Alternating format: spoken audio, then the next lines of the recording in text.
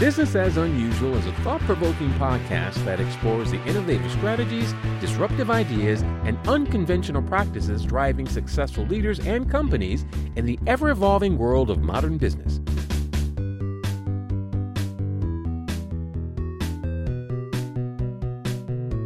Subscribe, comment, and share for weekly inspiration with our host, Aisala. Hi, welcome to Business as Unusual. Today we are talking with KB Wagers, a science fiction author. Welcome to the show. Thank you so much for having me. I'm excited to see what we get to talk about. Before we dive into the nitty-gritty of the main point of us talking, what's a hobby of yours that you think would surprise folks? You know what? A couple of years ago, I think I would have said that people I know would have been surprised by the fact that I have hobbies at all. Legit? A lot of that was simply because I didn't have a whole lot of free time. And I guess now, I don't know that anybody would be surprised by anything. My hobbies that mostly boil down to playing video games and taking care of houseplants. And that's about the extent of it. We'll have to know what video games. Yeah. I am a huge Horizon Zero Dawn and Horizon Forbidden West fan. I mostly do single player RPGs and Dragon Age. I really enjoyed Hades, though. I played that loved Hades. Although it took me a really long time to stop trying to camera around to see other stuff. I thought Hades was so well written. I really liked a lot of the things that they did with it. Yeah, it was very engaging and I still have to go back and finish 2 side quests, I think. But overall, it was the writing was beautiful. And I thought it was really fascinating and really well done. Yeah. They're having a Hades 2 is coming out, and it's following the daughter of his sibling. Ooh, I'm very interested to see. I just was really impressed. I'm also a video game person, so at any rate. Well, I'm glad you have free time now. And I don't know if that segues well into talking about what you're up to in your business or how that happened, but either one would be lovely to hear from you. Yeah, you know what? I think it does. People who know me already know that story, but for your listeners and people who don't know me, I have been published since 2016 and have been writing at a breakneck speed. I've put out a book a year since 2016, with the exception of last year. And in 2020 and 2021, I actually published 2 books in each year. So for the last 7 years or something, it has been this breakneck speed where I'm either writing a book or editing a book or copy editing a book. And this is all traditionally published. I have 2 trilogies that are space operas out with Orbit books that follow the adventures of a gunrunner turned empress. And then I have a series of books that are standalone novels set in the same world called the Neo-G Adventures, which are published by Harper Voyager. And that is about a crew of the Near-Earth Orbital Guard, which is like the Space Coast Guard, and involves, a lot of hijinks. It's like a close-knit crew who know each other for the most part. They're also competing in what's called the boarding games, which is an intra-military competition. And I am the last person to have thought that I would be writing about sports, because I grew up watching football. I'm terrible at sports personally. I recently got re-involved in watching hockey. Actually, I live in Colorado, and last year was the best time to start watching hockey in Colorado again. Yeah, the abs were amazing. I can't, We played very well. I say we as if I were personally involved in that. Oh, I'm sure you were. If you hadn't been there cheering them on, they never would have made it. Exactly. I was see, I started watching you again and y'all actually won the cup versus previous years where apparently they had tapped out in the first round. This year was slightly rougher. Yes, it was.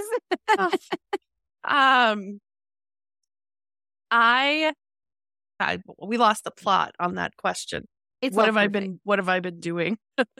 So yeah, I recently, as in late 2021, quit my full-time day job, packed my house up, moved in with my parents, who very kindly were like, sure, you can move 70 plants and 3 cats and all of your belongings into our house and sleep in our basement for as long as it takes for you to fix up your house and sell it and find a new place to live. Mm-hmm.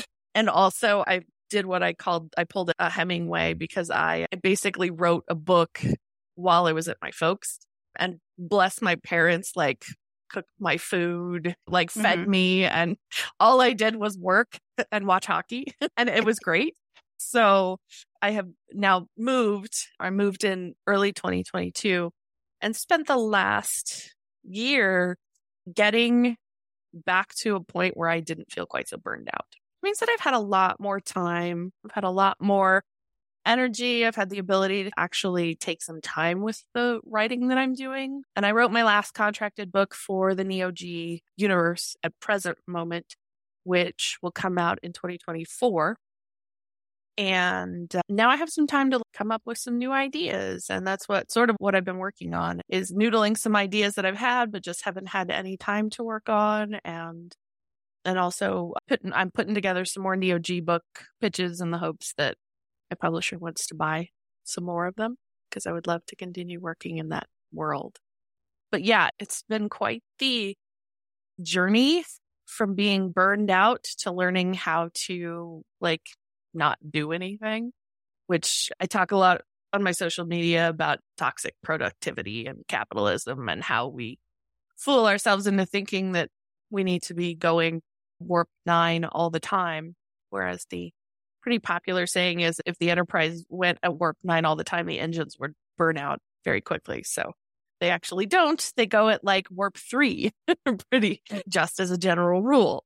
And yet we seem to think as human beings that we are what Tricia Hersey, who wrote the book Rest is Resistance, likes to call machine level production, which is my new favorite phrase.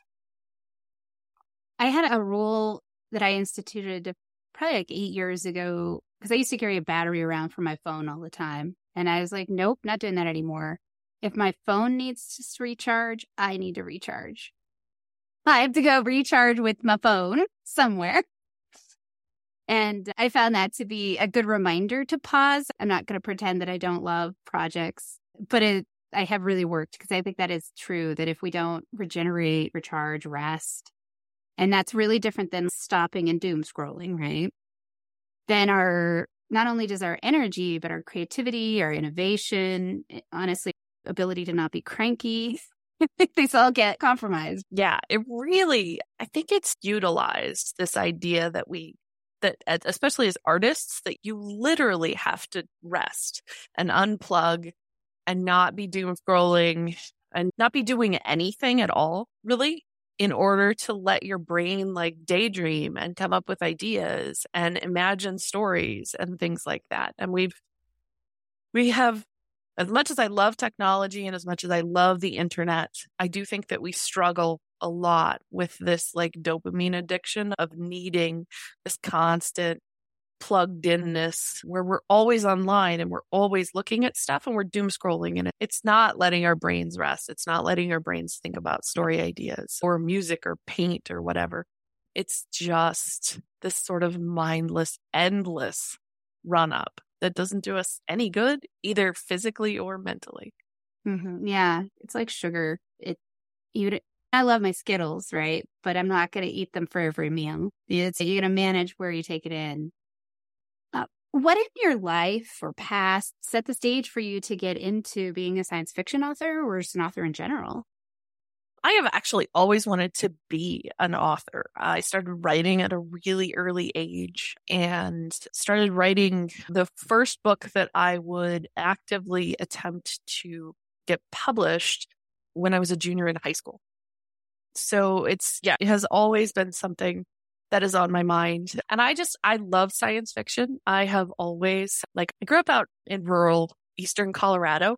So we didn't have cable. We didn't and also it was the 80s. So we watched a lot of public television, which meant that we watched a lot of British science fiction shows. I grew up on Doctor Who, the original Doctor Who, and Red Dwarf and Blake Seven and stuff like that. So I fell in love And my mother's really well read, and my father is generally entertaining and loves astronomy and space and stuff. So we ended up talking about that sort of thing around the dinner table a lot, which is funny. It was something I learned. I just spent a week in Wyoming at the Launchpad Astronomy Workshop, which is a workshop that one of the professors at the Department of Physics and Astronomy puts on yearly. And they invite, or you apply, and then like a handful, there were like 8, 9 of us, I think, all authors from science fiction, middle grade, fantasy, YA. And we got to come and learn about astronomy for a week. So it was basically like a week-long crash course of a semester's worth of astronomy information, which was really exciting. But I also realized like how much of it I learned over the dinner table, which was wild. So yeah, I actively started trying to find an agent in the late 90s when I was in college. Went through several drafts. I actually wrote several urban fantasies when those books were really big. Nothing got picked up. I wrote a space opera, which I called My 10 Years Too Early for the Trend book, which garnered some attention from agents, but did not get picked up. And then finally got my agent in 2012 with the first draft of Behind the Throne, which is the first of the Hale books. So yeah, it's just something that I have always worked for and then was able to finally successfully do. And I would say I am probably on the low mid list as far as authors go. So I'm not a huge bestseller, but my books do pretty well. And wow, I had something there and then I just completely spaced on where I was going with it. Yeah, it's gone. I feel you. The little hamster got tired. I know, he was like, now we're not doing. I'm hopping off. We were going there. We were going somewhere there. This is business as unusual. What would you say is unusual about what you're up to? So I was thinking about this morning, and it still constantly makes me laugh. I write, like I said, the first 2 trilogies that I wrote for Orbit are space opera, and they are diverse both in race and sexual orientation. And the Neo G books are military science fiction, which traditionally has been extremely conservative as far as its readership goes. So I don't think that I am the vanguard because I think that there are plenty of other people doing what I do. But my brand is that this is not your father's science fiction, that we talk about people who go into space who are not straight old white men. And if you're going to talk about, I was joking with a friend the other day that said, if you're reading a book, an old science fiction, like old military science fiction book, and there is a female character in the book, you are guaranteed 1, possibly 2 things. Either of them will happen. Maybe both of them will happen. She will die and you will know what her cup size is. Ouch. And I know. And open Google Maps and show me the lie on that because it's pretty common. And so I had a reader who was like, you know what I love? You don't talk about people's boobs. And I was like, I don't. And it's actually strange because one of the main characters in the Neo G books is a pretty sexually liberated woman who she's pansexual. She sleeps with whoever she wants. She's actually in an open relationship with a great guy and she does what she wants. But yeah, at no point has she described another person, only the chest. However, I wrote a part in the book that comes out in June where boobs do get mentioned, just not in the way anybody would think would happen in a traditional military science fiction novel. And it was purely because of that conversation. Nice. So yeah, I'd like to think that I write military science fiction that is for the 21st century. I wrote books that I wanted to read, and I love reading science fiction, but I got real tired really quickly reading stories that didn't have people like me in it. and reading stories where if there were people like me in it, they usually came to a relatively bad end at a point that you were just like, what is the point of this? So yeah, that's the gist of it, that I think that there's more space out there in our science fiction if we are supposed to be dreaming of alternate futures that we want, and that the Neo G books are a future that I would prefer to have. I like that. Can you share some or tell me some advice that you've received that changed the way you think about what you do?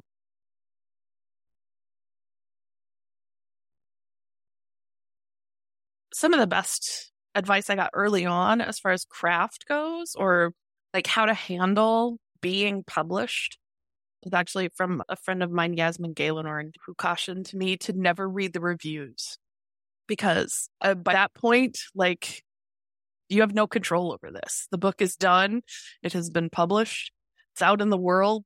You can't change it, even if you wanted to, and you really don't want to. Elizabeth Bear also had that same advice. She wrote a really famous LiveJournal post at one point called "The Story is Always Broken," I think, that talks about learning to let go, like that this is done and you just want to move on, which I think is pretty timely, especially since we live in a world where we feel like everything can be adjusted and changed at the last second and updated, and there's no sense of like finality on something.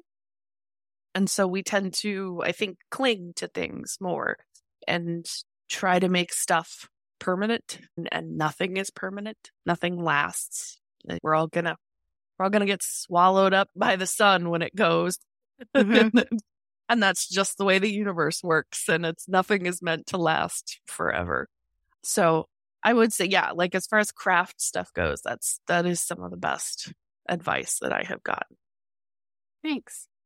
I studied Buddhism for a while, and man, the whole impermanence thing, it's so true, and I so hate it. Like, I was in a class and I knew the guy was like talking about it, and I said, "Can I just say I hate impermanence?" I'm like, "This is Buddhism. You're not supposed to be able to say anything." And he said, "Yeah." I was just like, I don't know why, but you're right, like that. At any rate. Yeah. It's very hard because we want to be remembered, right? We want to believe that something of us will last past our, like, the existence on this earth. And the reality is those are few and far between, right? We still talk about Homer or Sappho and the works that they did, and we can still read the works that they did, but there were hundreds, if not thousands, of other poets and authors who existed in that time who probably wrote things just as beautiful, and it's gone.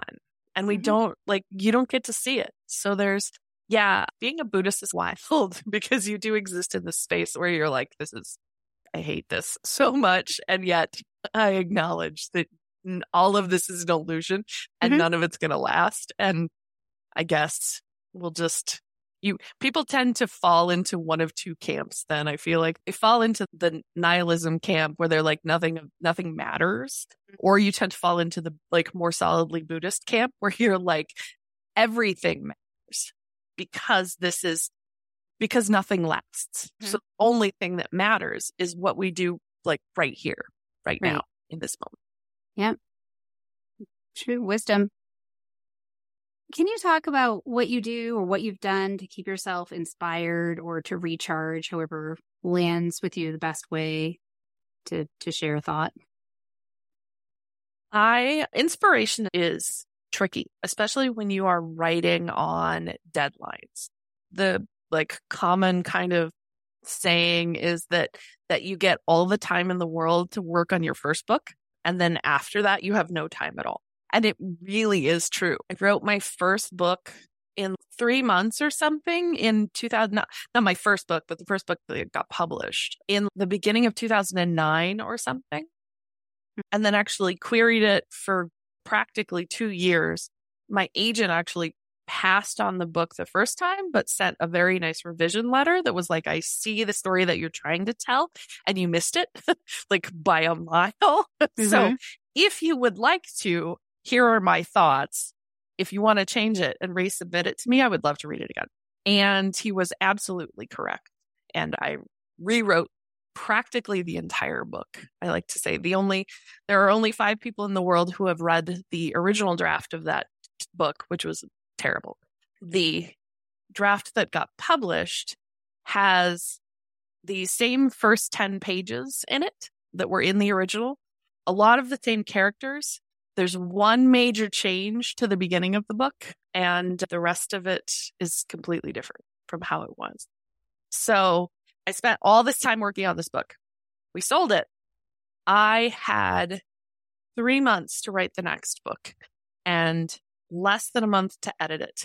And then we published it, I think, 2 months after the first book came out. So it's just like you have no time. There is no time at all. So my big thing when I need to clear my head, when I want to think about the story, is I go for walks or hikes or somewhere outside. And I have a metric ton of playlists varying from like actual story playlists that I make to just random stuff. And I did listen to those depending on what I'm working on, what I need, and just stop thinking. As weird as that sounds, like it's the easiest way for me to let the story do what it needs to do without a lot of fuss and without getting in the way of it. So that's probably one of my biggest like things for being creative and stuff like that. And the other one is I nap a lot, which is like freaking lovely. And I am a big fan of, there is nothing like living for 6 months with retired people to teach you the value of taking a nap. So I'm hearing you not only have cats in your life, you are also a cat. It's pretty close. Yeah. The cats love nap time. Like it is the absolute best. They're like, ooh, are we doing it? Is it time for a snuggle and a nap? Yeah. Is it time for a snuggle and a nap? Yes, it is. What does success look like to you? Doing what I'm doing right now. Like just getting to write books and tell stories and getting paid for it. I think I started telling this story. Maybe that's what I got off track on, was that I am we were lucky enough that the housing market was really good, that enabled me to quit my day job, and write full time. But I'm still not really at the point where I can survive. Mostly I'm surviving off the fact that we sold a house and made a pretty good profit off of it. So, I have never had some people are super into wanting to see their stuff on the big screen or wanting to win awards or hit the bestseller list. And I'm not super ambitious in that direction. I don't care very much about awards. Even if I ever won an award, I probably wouldn't show up at the awards show because that's terrifying. And I don't like that sort of attention. And so I exist in that way. I'm a writer. I don't want to be perceived. And yet people are like perceiving me. Stop.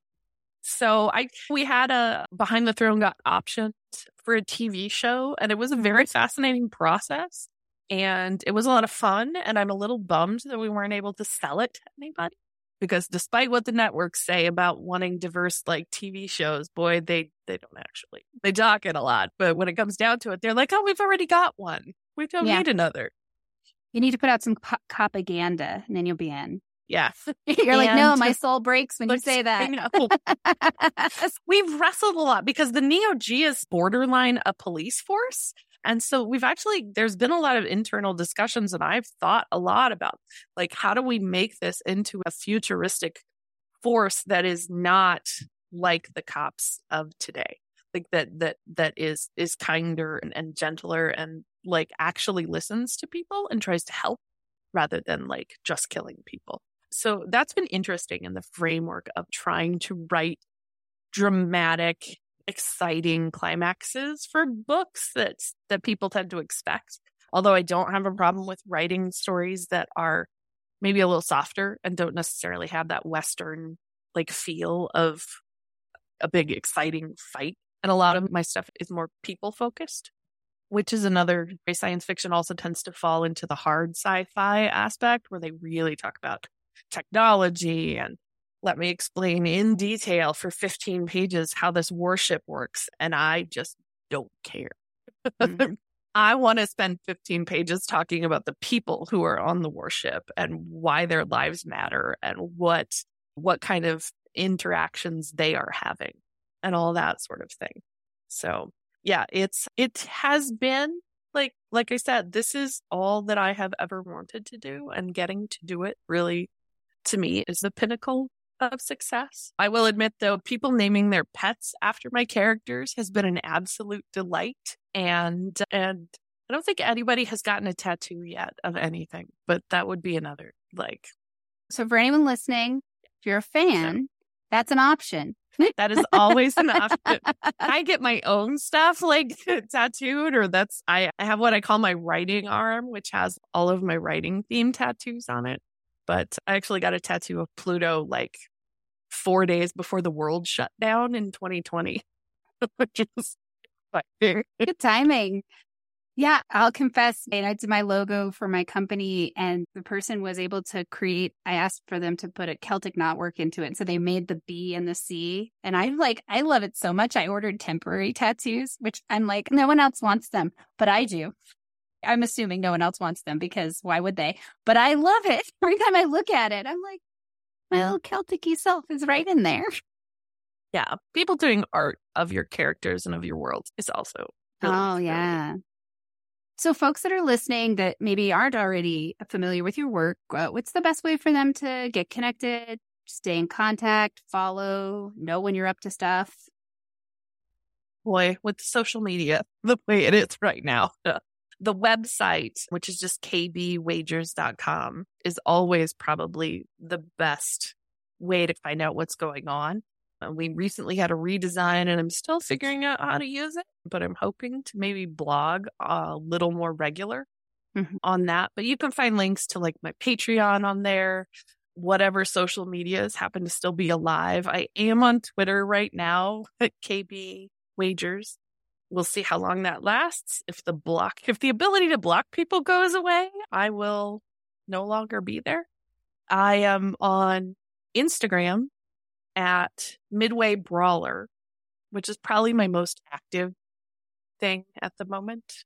And then I'm in the beta testing for Blue Sky, which is maybe a Twitter replacement. I'm also all over the place. I'm on Post and whatever. There's a run there and you just stake your name and then you never go back to it. So yeah, that's at the moment, the website is the best place to find me, and Instagram is probably the second best. Wow. Also, there are a lot of pictures of cats if you like that sort of thing. I feel you. I'm on TikTok, and I put a lot of pictures of my border collie trying to catch things. Yeah, I am also on TikTok grudgingly. Let's admit, I'm 47 years old. New technology is hard for me, but if you want to watch me drinking coffee first thing in the morning with Bedhead, that's my TikTok. So nice. I was like, my publisher was like, you need to be on TikTok because that's where the kids are. And I was like, this is me. I was like, fine, I'll do it, but it's going to be me drinking coffee in my Bedhead. And they were like, that's fine. We know better than to argue with you too much about this. So you feel that.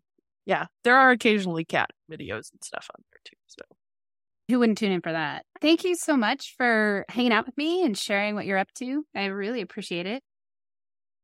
Absolutely. Thanks so much for having me. This has been fun. All right. Bye, everybody. Bye.